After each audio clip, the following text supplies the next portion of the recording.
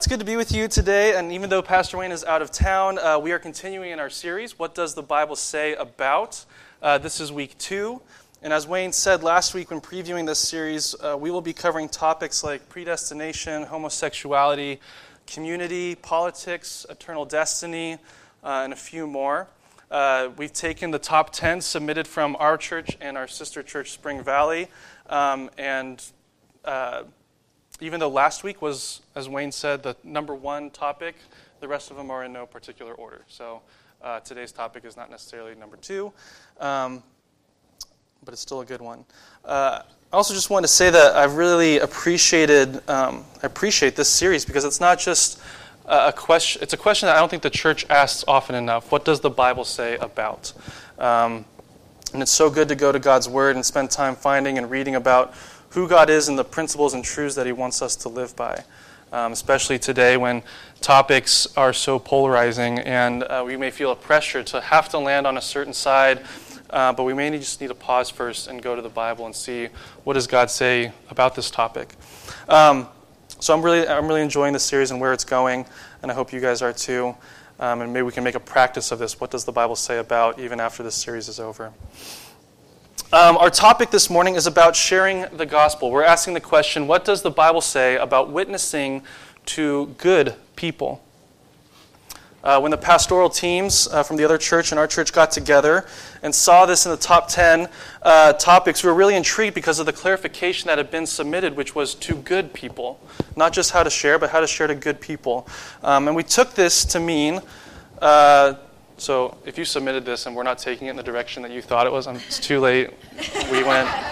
I'm preaching on what I'm preaching on. We took it to mean people who by the world's standards are, in the eyes of everyone, relatively good. Their morals may be solid. Maybe they're charitable. They show a lot of kindness and compassion to people in their lives. Maybe they've raised good children and have a good family. There's nothing... in the world's eyes, or maybe even in Christians' eyes, that stands out as something that's desperately in need of addressing or correcting on the outside. So that's kind of our good people in today's world. And the question is, how do we reach them? How do we reach the people that may have a harder time seeing their need for God? How do we reach the people who are living a life that the world sees as exemplary or maybe even model citizens? How do we reach people who are not lacking in any physical sense? In a lot of ways, this made both of our churches think about our communities around us.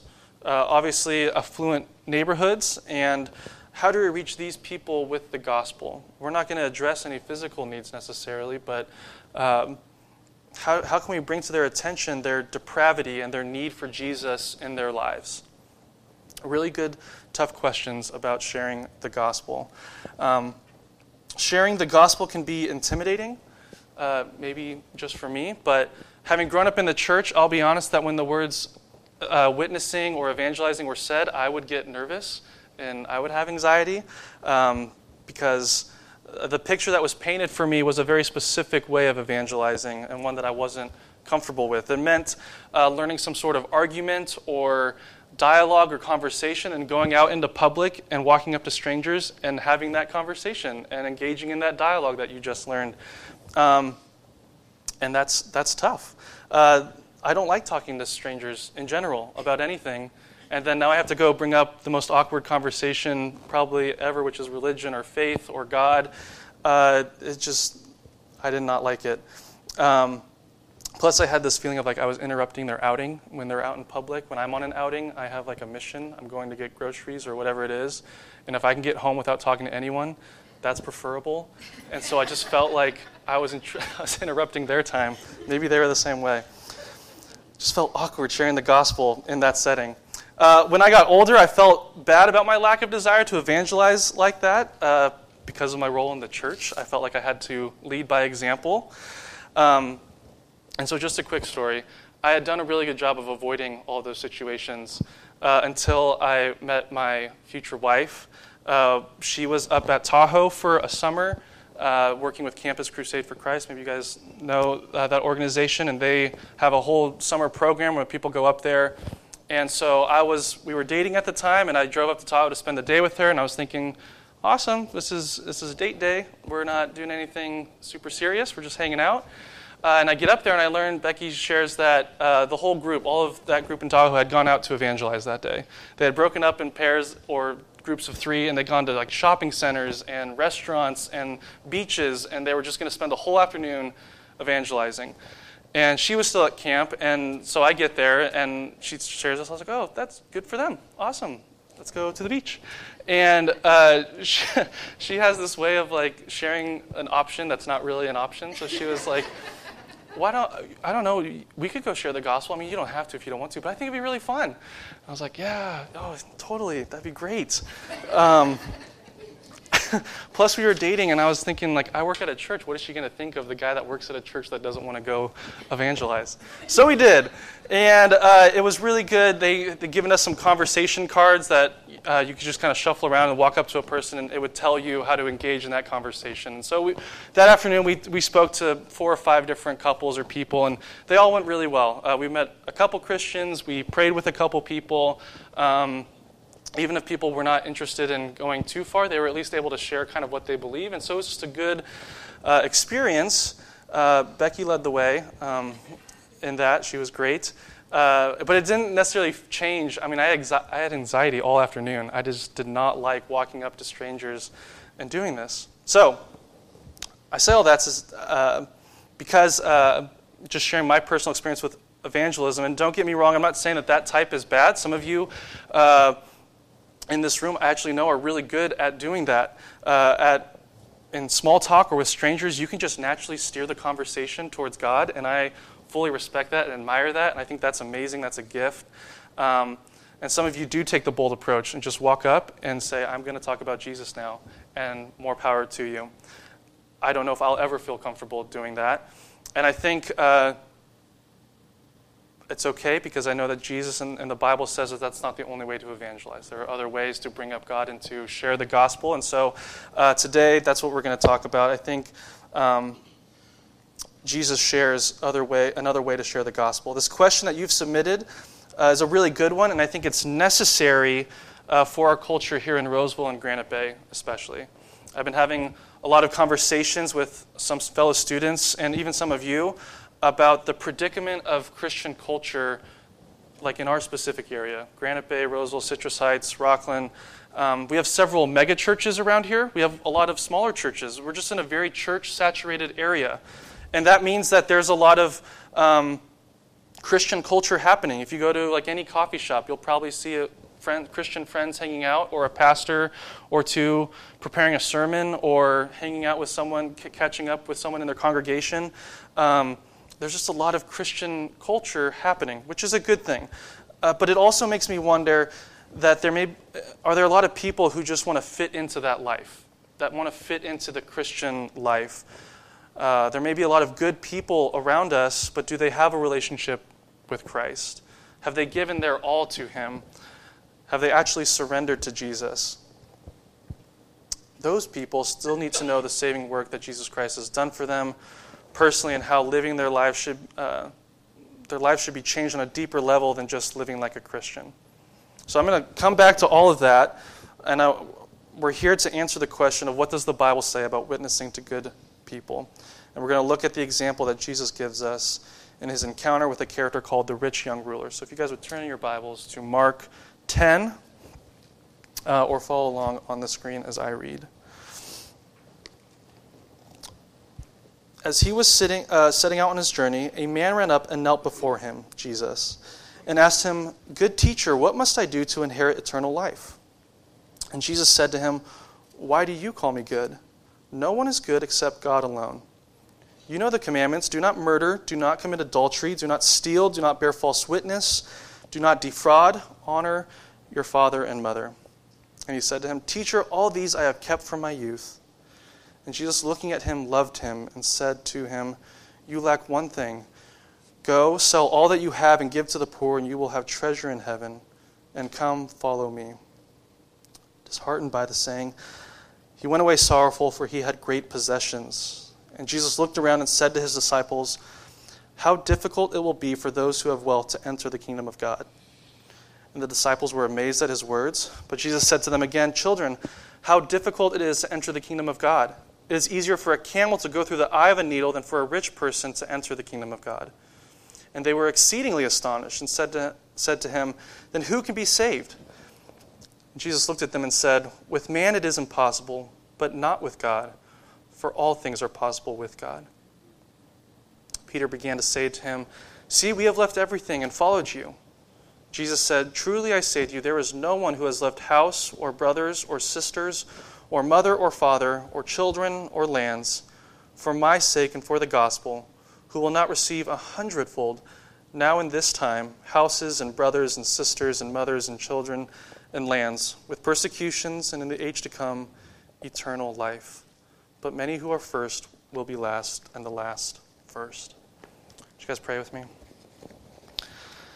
God, we come before you today, and we are thankful to be here. And God, we want to praise you and acknowledge that you are sovereign, that you are in total control, and how thankful we are for that, God.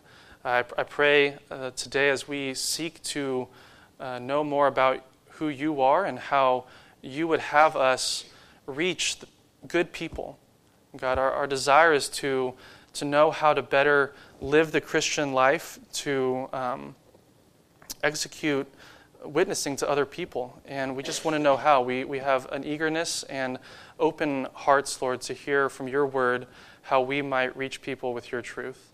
And I pray that from your word, God, and from your spirit, we would be inspired not just to hear, but to do. And from moving forward today and on, that we would be willing and ready to share your gospel in whatever way and whatever opportunity that you bring up. So we just pray for this morning, God, that you be glorified. Give me the words to say, and we pray this in your name. Amen. All right, so in my typical fashion, I want to walk through the passage and make some comments about this interaction between Jesus and the rich young ruler, and then I have 4 points of application for us today. And just a heads up that I will be focusing on the interaction at the beginning of this passage. I'll cover what I've just read, but then I'll come back and focus, because I think that's where this first half of Jesus' words with the rich young ruler are where we see the answer to this question.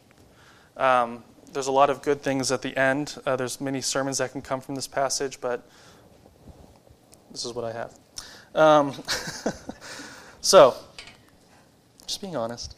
Let's go verse by verse to understand the situation. I wanted to start by describing some of what Jesus' ministry looked like. Jesus was a man who was teaching the law that was familiar to the Jews, but in a new way. He was taking pieces that they already knew about from the Old Testament, but connecting them in a new way, and in a better way. These Israelites, these Jews had built certain expectations from the Old Testament about who Jesus would be and what his kingdom would look like. And Mark's point, the author here, is that Jesus was trying to redefine those expectations, shed light on the reality of God's kingdom. And so Jesus is taking all these pieces that were familiar but building something better and different.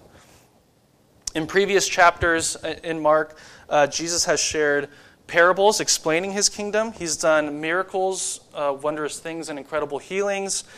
He's walked on water. He's fed thousands. He's addressed many hard-pressing issues of the time in which he displayed, his divine knowledge or wisdom and authority.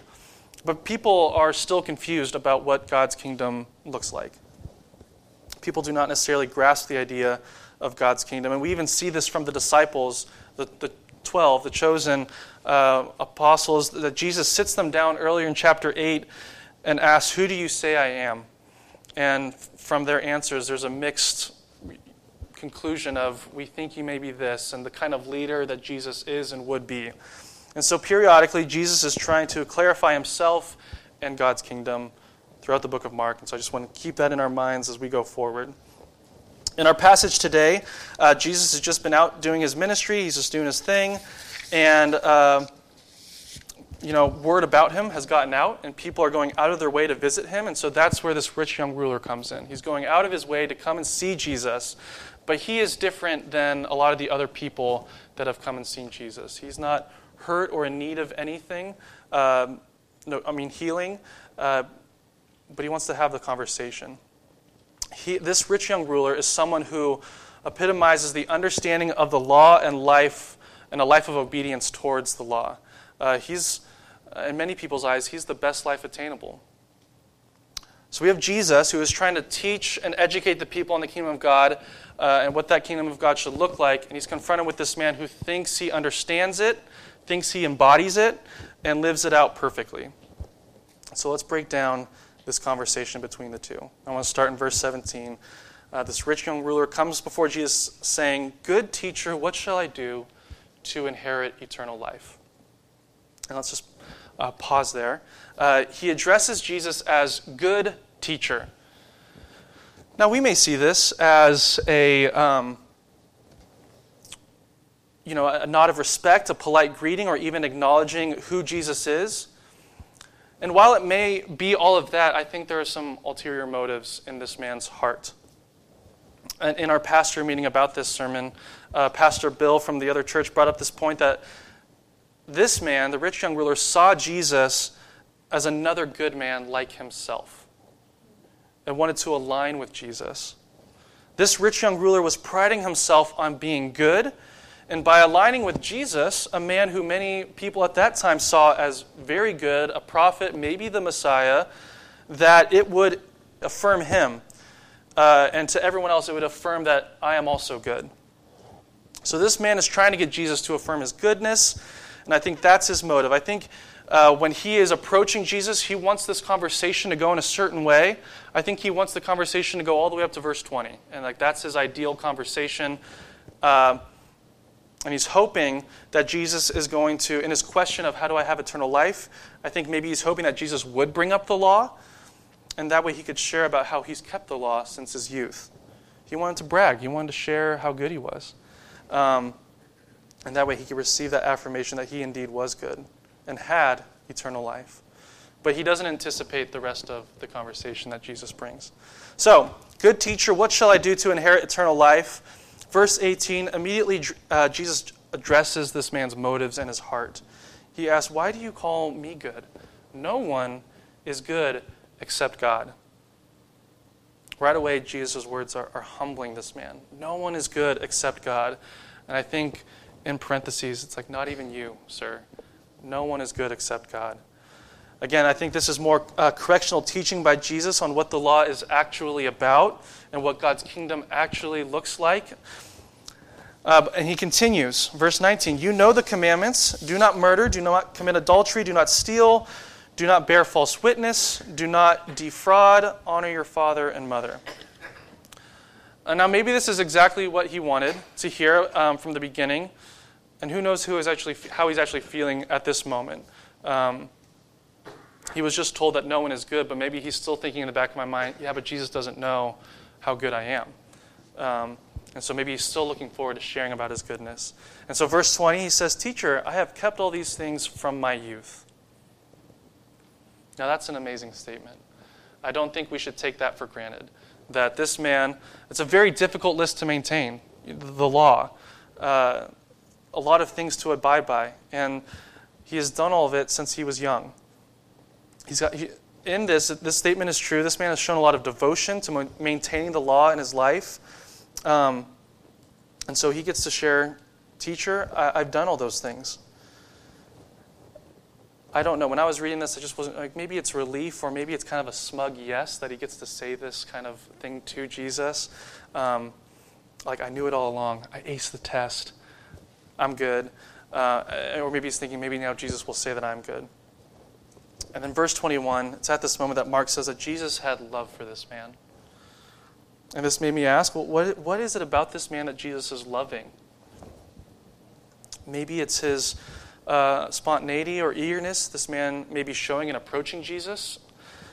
Maybe it's a passion or devotedness this man lives out in being someone after God's own heart and keeping the law. Maybe it's the fact that this man would make a really great disciple because of his devout heart and the great example that he would be in obeying the law to a T. But even though Jesus loves him,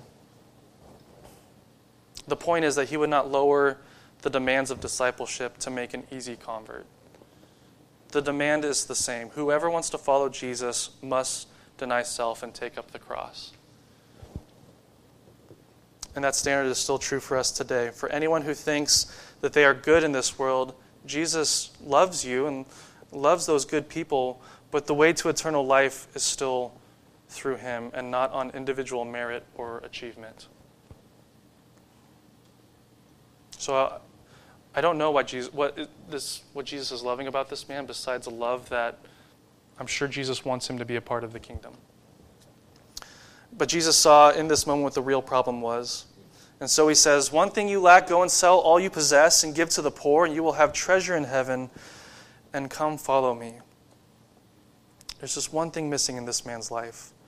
And the missing element is to rid himself of his earthly treasures and personal achievements, his self-righteousness, and to follow Jesus. To put his trust in Christ and not himself. In this verse, Jesus is addressing this man's misgivings about who Jesus is, about his own possessions and his own self-righteousness.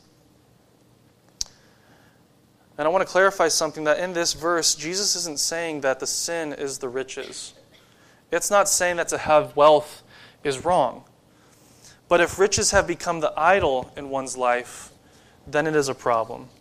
If riches or accomplishments are on the throne of your heart, then it is wrong. If one is not able to part with them and see riches as a gift from God, see themselves as stewards of what is ultimately his, where he can give and take away at will, then there is a problem.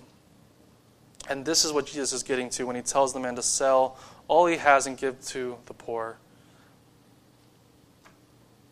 The riches and the self-righteousness of this man were on the throne of his heart. What I mean by the throne of the heart, I mean, what is driving a person? What are they pursuing? What are they worshiping and idolizing? What is at the center of their heart in all that they do? And for this man, this rich young ruler, it was a self-righteousness and all that he had gained through his own life. So Jesus said to get rid of it all. And I also want to make note of this last part of this verse where Jesus now elevates himself to God. And he says, and follow me. He's addressing that maybe this man thought that Jesus was just another good man. And he's saying, I'm not just another good man. I'm the Son of God. I'm the perfect Messiah. And I'm the person that has the key to eternal life. He leaves this man with a crisis moment. He leaves the rich young ruler with a decision that the ruler will have to make moving forward in his life. Choosing his treasures and his own accomplishments, or choosing Christ. Which one does he want on the throne of his heart? And to put in the most simple terms, will he trust Jesus or will he trust himself and what he is capable of? Verse 22, this man goes away saddened because there's no other way for him to be close to Jesus and to have eternal life and then to get rid of the idols of his heart. And I thought this was an interesting point that the theologian Schweizer, maybe some of you know that man, comments that this is the only man to come to Jesus joyful and to leave sorrowful. And I find that interesting and comforting, maybe. It's interesting that this man shows just how tightly someone can hold on to what they've gained and achieved in life and what's at the center of their life. And then it's kind of comforting because it's comforting to know that Jesus, when sharing the truth, did not just get emphatic yeses or extreme no's and rejections, but there were people who just wrestled with the truth and went away wrestling and unsure and having to really think about the truth that Jesus said. It provides an example of that other outcome, not the best outcome when sharing the gospel, an outcome that maybe we are more familiar with today or that we experience, and that is that it doesn't always happen right in front of us. Who knows? I don't know what happened to this rich young ruler and if he ever came to follow Christ, but I think that this shows us that it's okay that when we're having those conversations with people, we may not be there for that conversion moment where they just say, yes, I do want it. That does happen, of course. But even Jesus had people that went away and had to wrestle with it. Okay. Oh, I wanted to ask you this. In regards to this crisis moment, have you ever had this moment with Jesus, confronted with the truth about what is on the throne of your heart? I would assume that many of you have, and maybe even more times over, of just things that become idols in our lives, even after we've committed our life to Christ. Do you remember that the feeling of maybe guilt or the difficulty in letting go of whatever it was that was in the place of God? Hopefully you do. And I think that feeling should help us empathize with good people who hear the gospel and are realizing that they may have other things on the throne of their heart. The feeling that we have is a feeling that they may be having also. And that empathy that we feel can help us love those people, just like Jesus loved this man. So, I think it would be good to remember the crisis moments in your life. Back to our passage, Jesus explains this interaction to his disciples, because the man has left now, and so in verses 23 through 25, Jesus is saying, it's just so hard to get into the kingdom of heaven. I mean, we've just come across a man who obeyed the law to a T, and he's having trouble getting into the kingdom of heaven and grasping what that means. And so then he says this analogy of the camel through the eye of a needle, and there's a lot of fun stuff about that analogy. But the emphasis here is that man cannot do it on their own. Only with God is it possible. And it's crazy to think, looking back on church history and even present today, that somehow that truth gets lost in the gospel message. That only through God is it possible. Man cannot earn their way to salvation or eternal life on their own. Verses 26 through 27 show that the disciples were then under the impression that it would be impossible for anyone to get into heaven. If not this rich young ruler who has done everything right, then who can do it? And verse 28 gives us our typical Peter moment, where he's just looking for affirmation from Jesus. I love Peter. He's saying, you said to give everything away. We did that. Hello, Jesus. What about us, your disciples?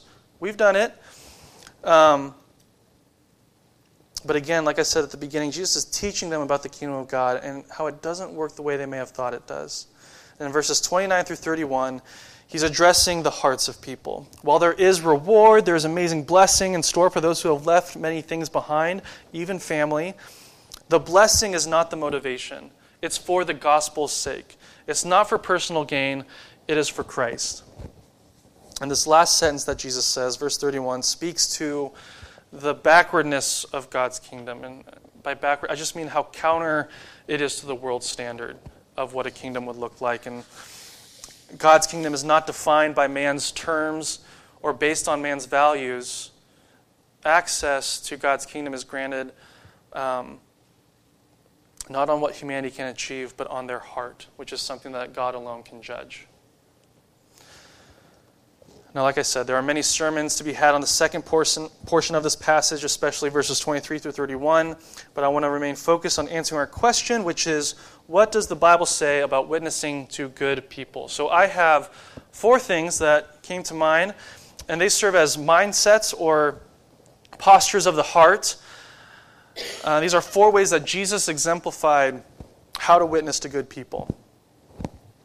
And again, these are people who live a life that may be more difficult to approach with the gospel because there's nothing blatantly wrong on the outside like this good man who did everything right. So the first is, live a life that follows God. Number 1, live a life that follows God.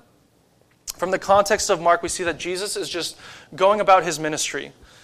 He has not sought out this man, but rather continued his teaching, his healing, his miracles, and I think we can learn from that.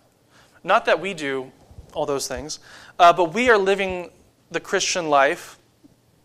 And in your context, whatever that is, in your home, in your neighborhood, in your apartment complex, in your work, with your coworkers, with your friends, wherever, keep living the Christian life. And that is, keep doing your ministry. Ministry has become such a church buzzword that it doesn't just happen at church, and it's not just Bible studies that meet in the morning or youth groups. It's when you are reflecting God's character to people in the world. And so Be a follower of Jesus at all times. Do not compromise for anyone or for anything. Let your words and actions be a reflection of God's character. And I know that the title of this number 1 point may seem simple, and I don't mean it as an oversimplification of witnessing, more just as a base to build off of. We really do need to value and see the worth in following God in our daily lives. And I think it's easier to recognize opportunities to share the gospel when we are being purposeful in living a life that follows God. So this means being intentional and serious about your daily faith. Live a life that follows God. Number 2, be approachable. We see from Jesus that after the man speaks to him, Jesus engages with him. Jesus has got a lot to do. He's in his ministry. He's got a purpose, but he takes the time to answer this man's question. Part of being approachable means being willing to enter into their world and maybe put a pause on what's going on in yours. We all know that life gets busy and hectic, and in those moments, our priorities can quickly rise to the top. But we must be approachable, and we must be willing to engage when God brings these opportunities about. Part of being approachable means being a good listener.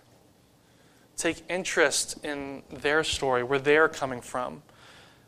When it comes to witnessing and evangelizing, we may feel this pressure to say something perfect in response. And while our response does play a part, we should also be active in listening to what that person is sharing, what's really going on in their lives. I'm not sure where I picked this up from, probably one of you in this church, but I was told that in those conversations with people that you just know that God is going to be brought up, or you sense that this is an opportunity, to be actively praying throughout that conversation. Just simple prayers. God, help me to listen to what this person is really saying. God, help me to understand what they're really talking about. And then, God, give me the words to say in response. Just those quick prayers that go through our heads. And when we're praying in those moments, we're admitting that it's not about us, but it's about that other person and their relationship with God. We want to be the tool, the vessel, and the mouthpiece for God's truth, but in His perfect way and in His perfect timing. So, be approachable when living a life that follows God. Number 3, grow to love people where they are at. This is a very difficult one for me personally. I would like to think that it comes from a good place in my heart, that I want what's best for people, but so quickly that can turn into control. I want to control the situation and lay out a plan and make sure that they follow it so that, hey, if you do this, you're bound to meet Christ at some point along this road. Just follow what I say. But that's not the way it works. So Jesus, with this rich young ruler, loved this man. And even though he knew this man was going to struggle with following him, he still had love. And our love for these people should not be based on what kind of believer they may be or what kind of potential they may have. It should not be based on anything on them. Our love should come from God, the love that He gives us, and that we want to share that same love with other people. So this also means giving up any control we may want to exert on the situation. Loving them means letting them have their moment with Christ whenever that is. Loving them may mean letting them wrestle with the truth while continuing to fail and to sin. That's the hardest part. I think that's the hardest part for me is, what does that look like? It's not an easy answer, an easy question to answer. It's maybe situational, but in that moment when you know that person is in a pattern of sin or in an active sinful life, maybe loving them means not controlling them, but just allowing God to work in whatever way He's going to. We cannot open their eyes to the truth, but we can love them along the way. We cannot do the convicting and saving work of the Spirit, but we can love them and continue to reflect God's character to them. So love people where they're at. And number 4, create a crisis moment. We see Jesus in verse 21 address the issue that the rich young ruler is dealing with at its core. And now this is Jesus. He has divine wisdom, and divine insight, and he just knows exactly how to deal with these situations, and we do not. Maybe some of us are better at assessing where people are at and what they're really going through. But hopefully these other points of being approachable and growing to love people will help us be able to really know what's going on in someone's heart. And if possible, in our conversations with these good people, we can try to reach the heart of what they're wrestling with and create a moment of crisis where they may be able to see where God is what they need, and whatever it is that they are trying or doing is not good enough. Can we get to what is sitting on the throne of their heart? What are they pursuing and idolizing and worshiping? I think of our community again and the Christian culture that we have growing here, especially with, in my experience, younger people, but maybe people of all ages, that they see the Christian life means going to church, being involved in various ministries, being charitable with your money and your time, and they think, I can partake in that, done. I can do the Christian life. But do they think that they also have eternal life by doing those things? Or is it their self-righteousness that's at the center of them? What is driving them? Is it themselves or is it God's glory? Have they been confronted with the gospel? Have they recognized their need for Christ, and not for more works, not for more Christian things to do, but for repentance and the acceptance of Christ as Savior? How can we be a part of creating a crisis moment in their lives? How can we pose a question or bring it about in conversation with love? I also think that these crisis moments don't just have to be, you need Jesus, or something so directly and blatantly just God. God is the answer. We see Jesus in this passage in Mark use what the rich young ruler brought to him, his issue, his riches, his goodness, and use that as the avenue to reach his heart. Maybe in our conversations with people, we can use whatever their situation is that they have shared about, whatever problems they are dealing with, whatever pride they may be boasting about, and then help them see Christ, see that whatever that is, it is not good enough and it comes up short. How can we help them come to a place of being confronted with Christ? Maybe that's through the way we live. Maybe that happens after building relationship with them for a time and they've allowed us to have a space where we can speak openly to them. Maybe that happens in conversation pretty quickly and we're just able to lay the gospel before them. But however it happens, just have this as a posture of our heart, these four things. Be living a life that follows God all the time, unashamedly. Be approachable. Learn to love people where they're at and think about a crisis moment for them. Above all this, I want to end with this. Remember that God is sovereign and that He's working in ways that we cannot see. And people are being saved for His glory and not for ours. Our purpose in witnessing to good people is His glory. And as we faithfully serve Him, He will provide us with the words and the love to give them. Amen. All right, let's pray.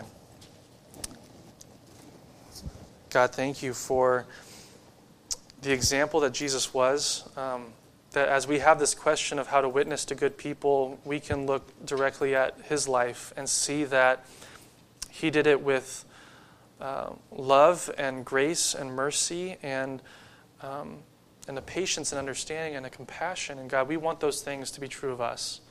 And so I pray that you would help us to be able to see where we need to improve, where we need to have more love, where we need to have more patience, where we need to have the confidence to engage and to bring up tough conversations, God.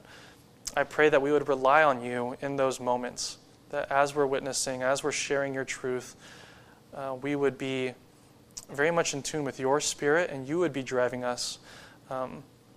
God, we pray that even for ourselves, that we would have an examination of what's at the throne of our hearts and make sure that there's nothing else besides you, that our accomplishments, our riches, our families, other good things are not at the throne, are not at the center, but that is you driving us forward every day.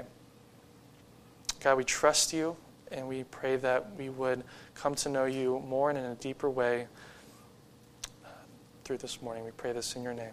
Amen.